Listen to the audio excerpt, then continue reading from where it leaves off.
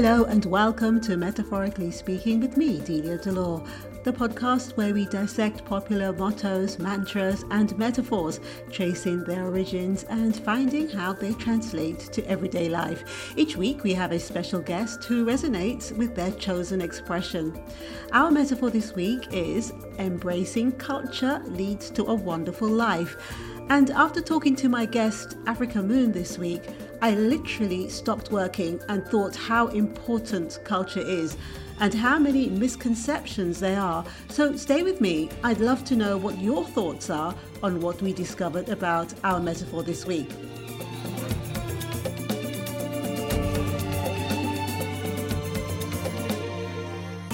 We're going to focus on India and discuss festivals, beauty, food, and architecture. To understand this in more detail, a cultural group is defined simply as a collection of individuals who share a core set of beliefs, patterns of behavior, and values. The groups may be large or small, but they are identified by their ways of thinking and behaving. An ethnic group is a community or population made up of people who share a common cultural background or descent. Indian cultural diversity is one of the oldest and most unique seen throughout the world. In India, the South, North and Northeast have their own distinct cultures, with almost every state presenting them in their own niche ways. If compared, there is hardly any society in the world which is as varied and unique as India's infinite variety of geographical landmarks. Ancient and complex places such as the Indus Valley, which was one of the first civilizations on Earth. So tourists are super attracted to visit India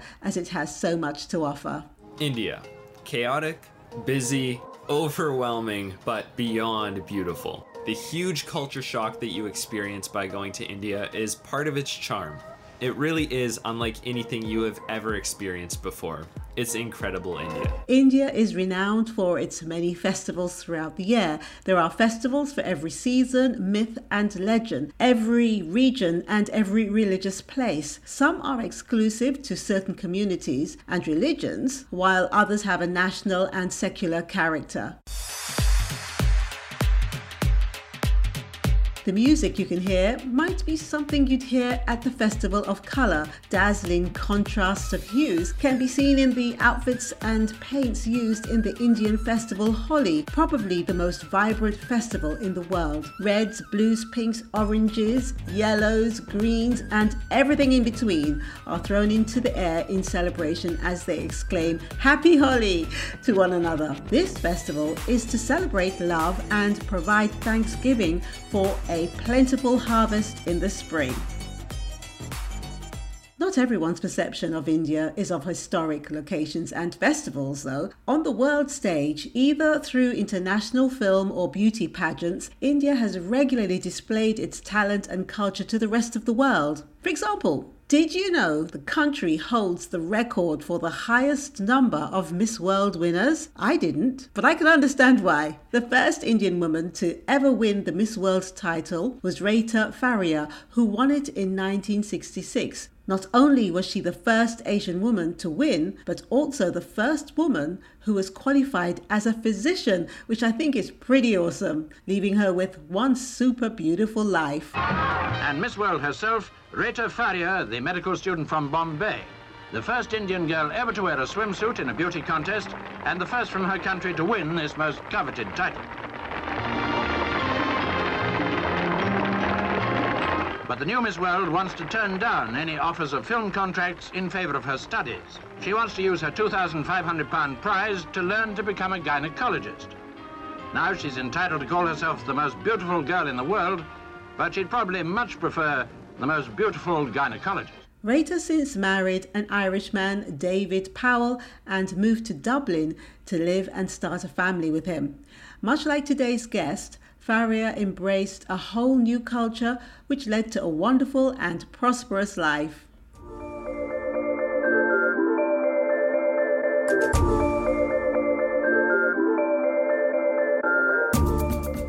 My guest this week is the incredibly inspiring Africa Yoon.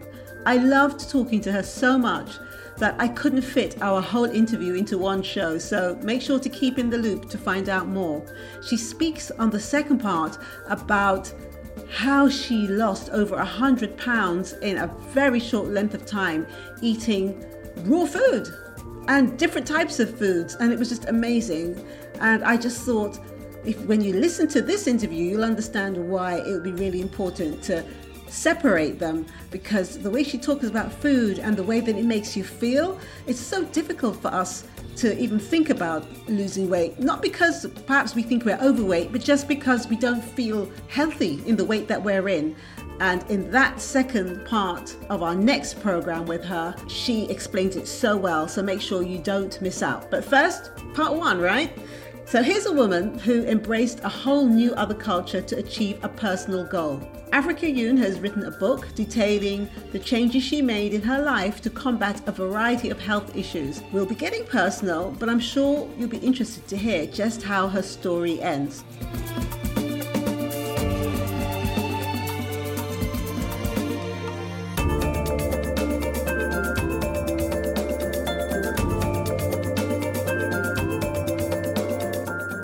Ran from New York to Chicago and Milan to Cannes. Why? Why? I know. Good question. Everybody always asks me that. They always say, you could have taken the bus or you could have taken a plane, but no, I took the feet. First, thank you for having me so much on your show. The reason I ran from New York to Chicago, in the Korean, you will find that I was an activist, and I had given and given and given to the world, but I hadn't really given to myself. And I found myself, I was 120 pounds overweight in 5 years.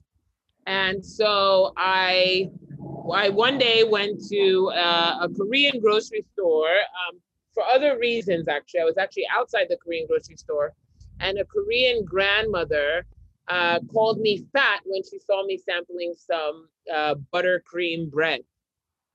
Well, after the initial embarrassment, we struck up a friendship that saw me embracing her culture and losing 110 pounds in a year. During that year, I felt like my weight loss began in a little bit of a self-focused way, because it was about a lot of it was about losing weight. Even though it was about finding self-love, the focus can get a little bit on losing weight when you're trying to shed pounds. And I didn't love that particularly. So I ended up setting this challenge that I was going to lose 100 pounds and then I was going to run from New York to Chicago. And I had been a fan of Oprah Winfrey, and I had actually learned about eating raw food and vegan food on her show. And so I said I was going to run from the United Nations, and I was going to stop at Oprah Winfrey Studios to thank her for all of the advice from afar that she had given me. And so I started to train for that. I did end up, as I said, losing 110 pounds. Embracing Korean culture and food, and also training for this run. And then I ended up doing this run from New York to Chicago, and I raised awareness about AIDS and about solutions and charities that I felt were at the basis of ending the pandemic. So that is why I ran from New York to Chicago. And then from Italy to France was during the year of the World Cup, which was happening in Africa and in South Africa. And I decided to run again. I ran from Milan to Cannes. I ended up at the Cannes Film Festival and at the AMFAR AIDS Gala. So running kind of became a thing. I also ran in South Africa and in West Africa as well. I was running for a while. I was a bit of a Black Forrest Gump. They were calling me, just running and running and running for causes. And so that is why I ran from New York to Chicago. It took me 2 months and 2 days. That's amazing. I thought you were going to say to me, a couple of years, you start and you kind of stop for a little while and then go on again. That's amazing. Did you ever get to see Oprah? I did. What happened? Yeah, well, in the Korean book, you will see that my mother came actually from West Africa to see me end the run. And while a lot of people had like messaged her, and I had also messaged her, uh, I had no response. I don't want to give my book away, but and the last day of my run, my mother came, and I said, oh, well, I guess I won't, I'm going to finish the run, but I won't, meet Oprah Winfrey. And she said, are you kidding me? She said, you embraced a whole other culture.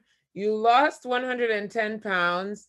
You ran from New York to Chicago, and you're going to base the success of all of this on whether or not you meet Oprah Winfrey. And I said, oh yeah, well, yeah, good point. So I said, good point. I was like, yeah, totally, you're right. Yeah.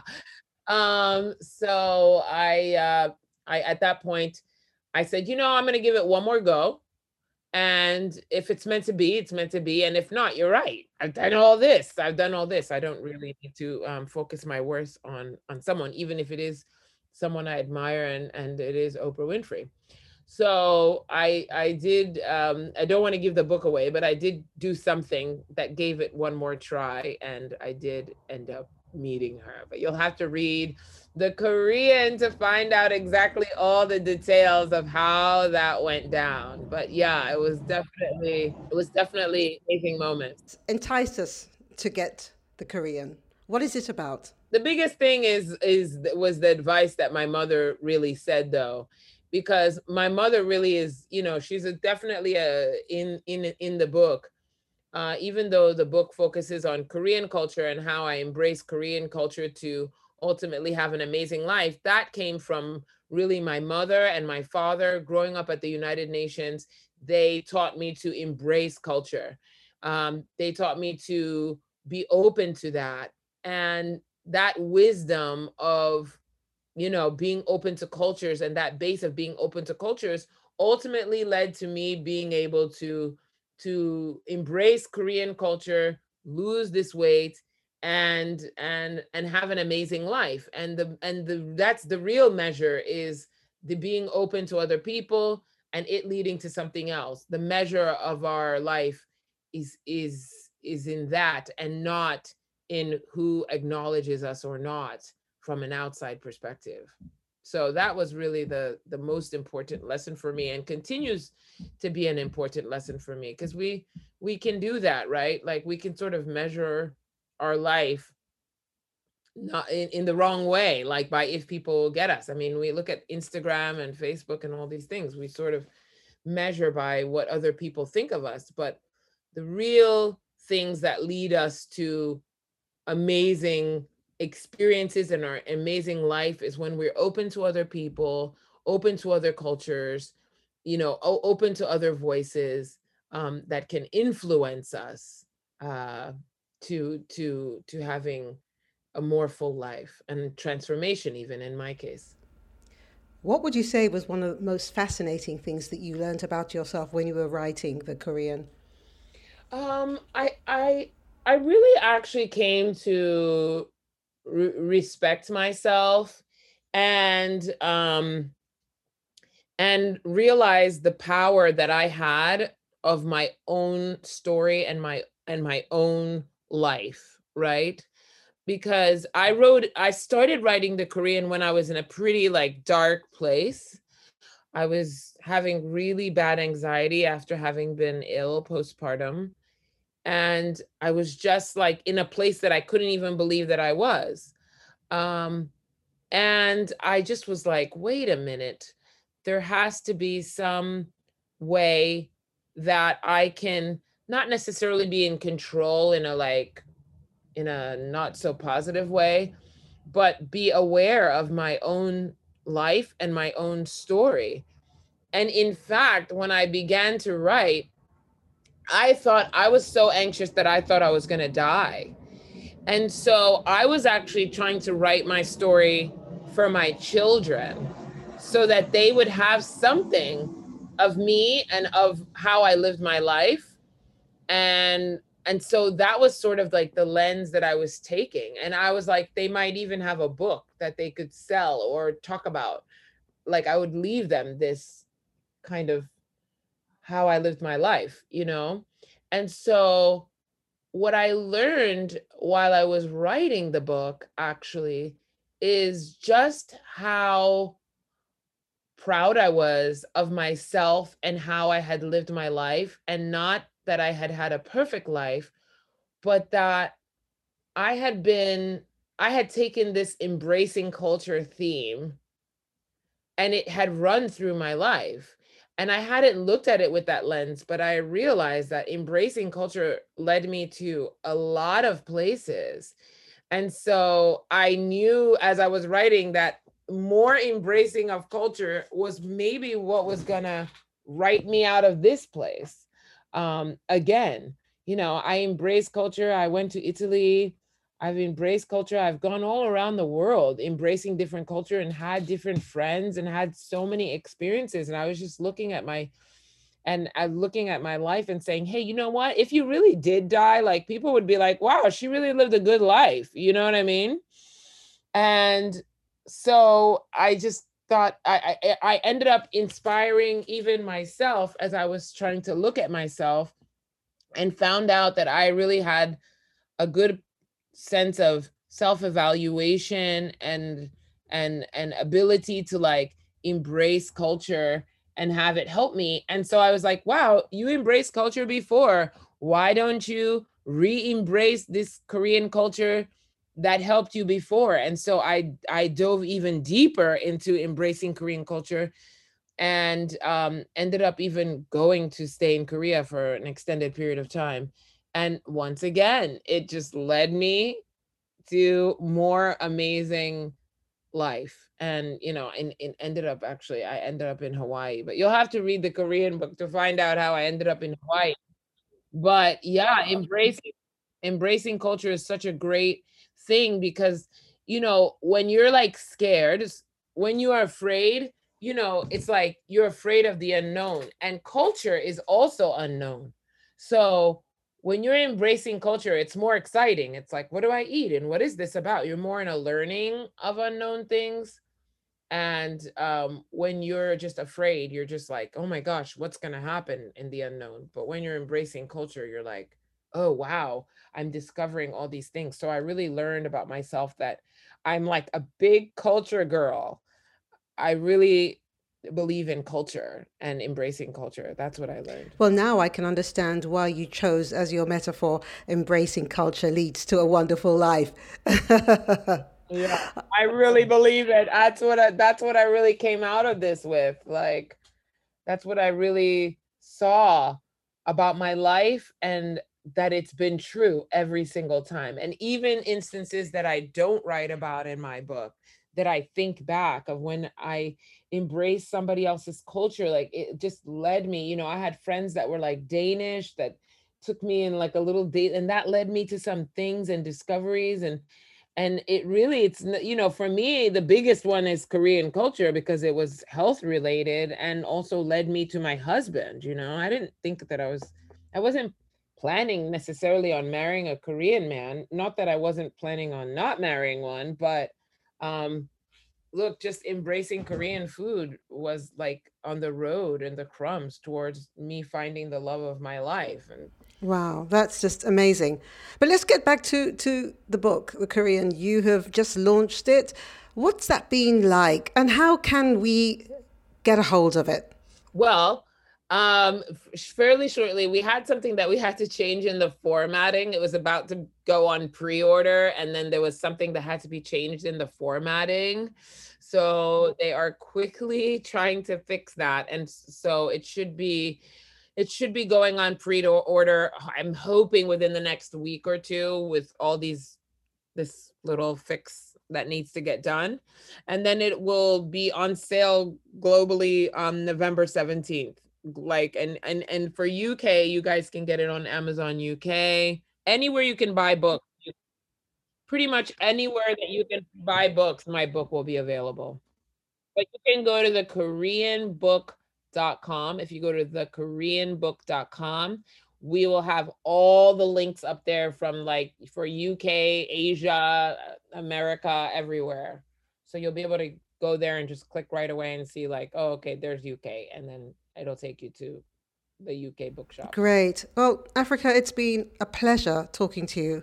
I've learned so much, and your story is not just an interesting one, but a very inspiring one.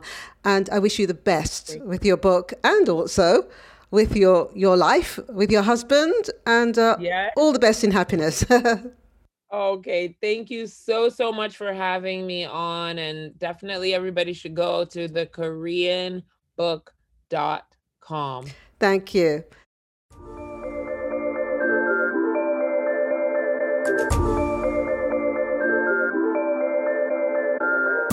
Wow, what an incredible insight there. I'm sure you could really feel what she was saying. Before we end the show, let's return to find out more about Africa's chosen metaphor and keep this inspiration train rolling. And if you've just joined us, I'll remind you that our metaphor this week is embracing culture leads to a wonderful life.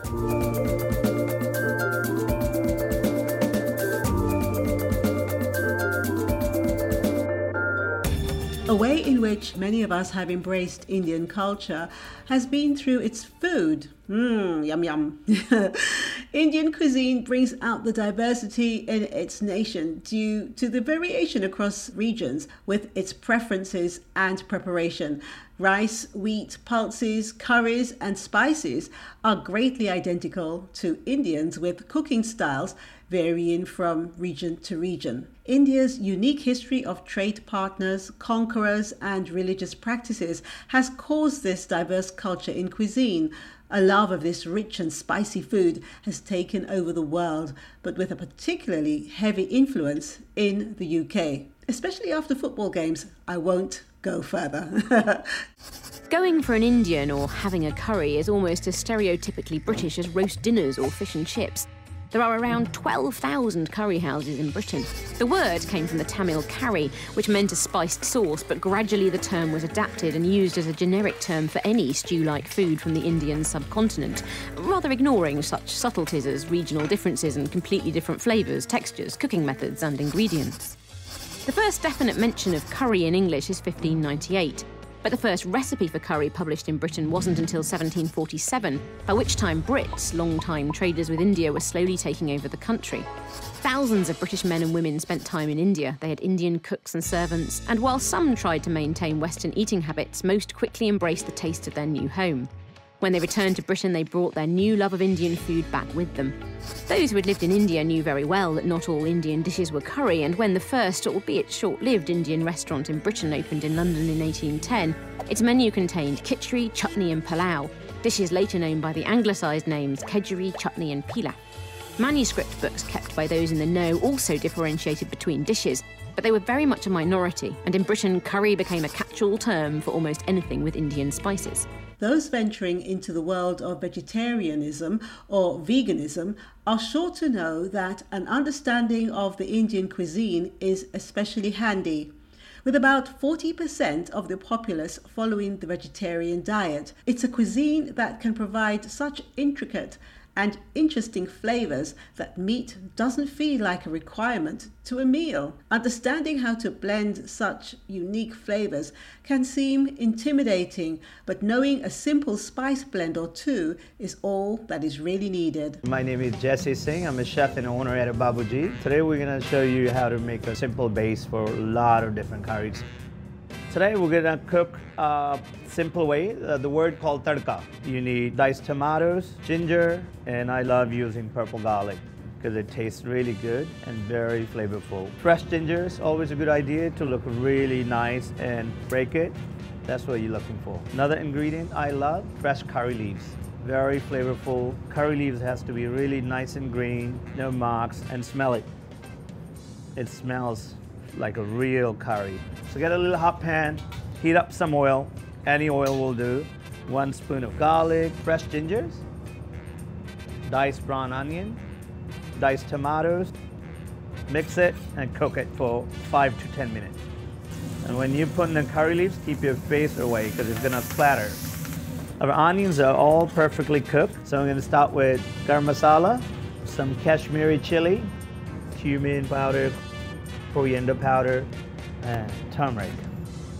You see all the spices have perfectly been cooked, onion, tomato, ginger, garlic, and you just got left beautiful curry paste. Cultural diversity can also be experienced through its art and architecture.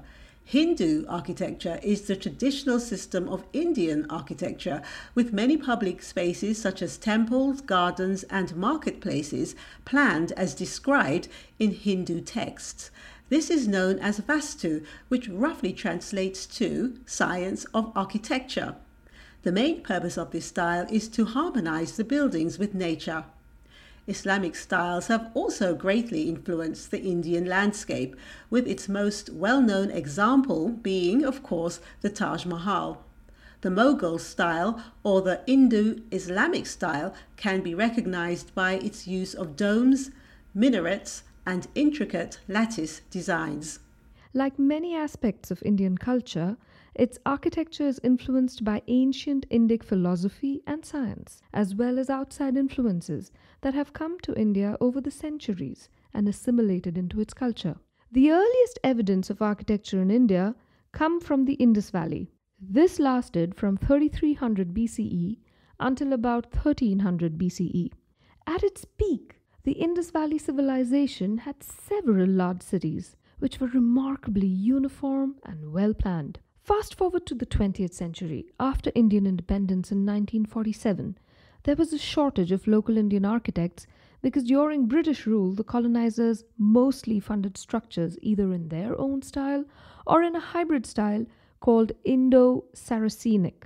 Often, these colonial buildings acted as symbols of power and conquest. This history influences Indian architects and can be seen in Vidhana Saudha in Bangalore, which was completed in 1956. India is a place in which differing cultures live and work alongside each other.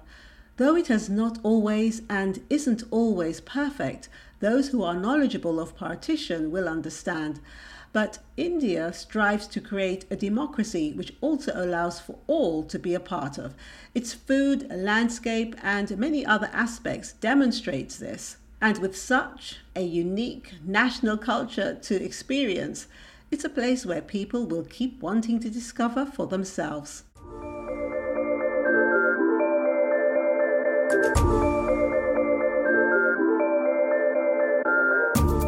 This week's metaphor is one I'm sure we can all relate to. Who doesn't love to travel, whether at home or abroad? There's just so much out there for us to taste, smell, and see. And India is one of those places which I'm sure is unique in all three areas.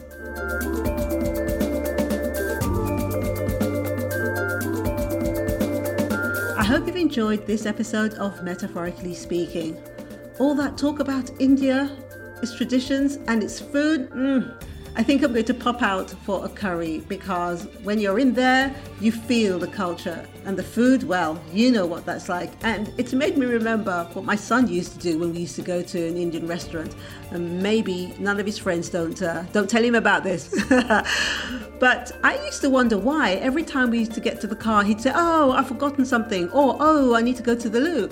So one day, I think I wanted to go to the loo as well. So he went back and I followed him. He didn't know I was behind him. And you wouldn't believe what that cheeky boy did. He took the tip that we left on the table. I always wondered how he always had, a little bit of money here and there, but he saved it. That's one thing about him. He didn't go out and buy sweets and things like that.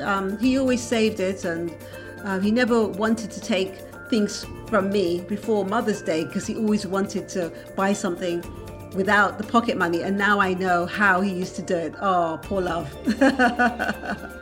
Don't forget, you can reach us at colourful.com. Go to the presenters page. You'll see me there, and you'll be able to leave me a message, and also you can catch up on all the other Metaphorically Speaking programs.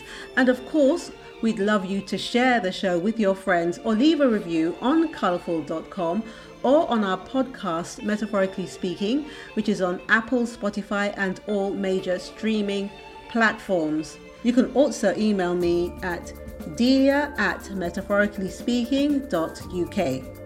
And don't forget, when you visit the podcast, please subscribe. That's the only way we can continue to produce great content for you, which I must say I thoroughly enjoy.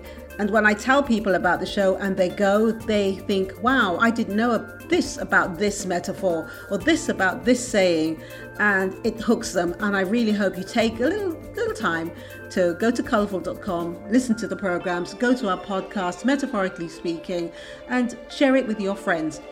Join us for another metaphor next week. I'm Delia Delore. Keep safe. Goodbye.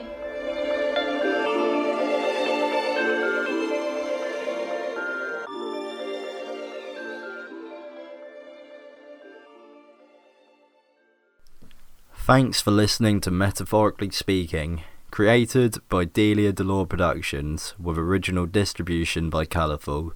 This episode was hosted by Delia Delore and had segments written by Imogen Kappelman. Script supervisor Sabina Lauchorpra Garcia. Production assistants and social media graphics by Ojua Osemwenke. The final program was edited by Jonathan Woods, and social media videos by Ernie Deneve, and social media direction and videos by Yuri Mains Tyrone.